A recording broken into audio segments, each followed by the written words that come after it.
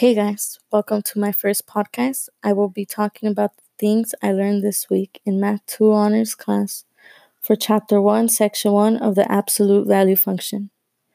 So, going right into it, what I learned about the absolute value function is that you first have to choose several values of x and then find some ordered pairs.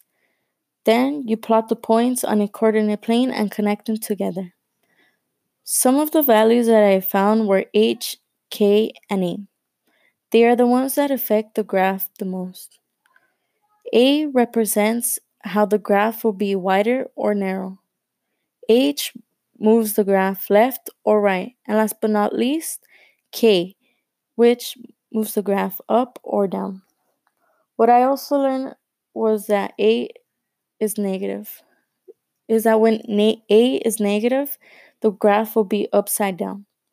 Also, the variable a tells us how far the graph stretches vertically and whether the graph moves up or down. And how the variables h and k tell us how far the graph shifts horizontally and vertically. Well, that was it for today. Until the next one. Hope you had fun listening to today's podcast. And I also hope that you come and see other podcasts I make. If you want, you can go and subscribe to my podcast and share it with friends or family members. Thank you so much for tuning in, and I hope to see you in the next one. Bye.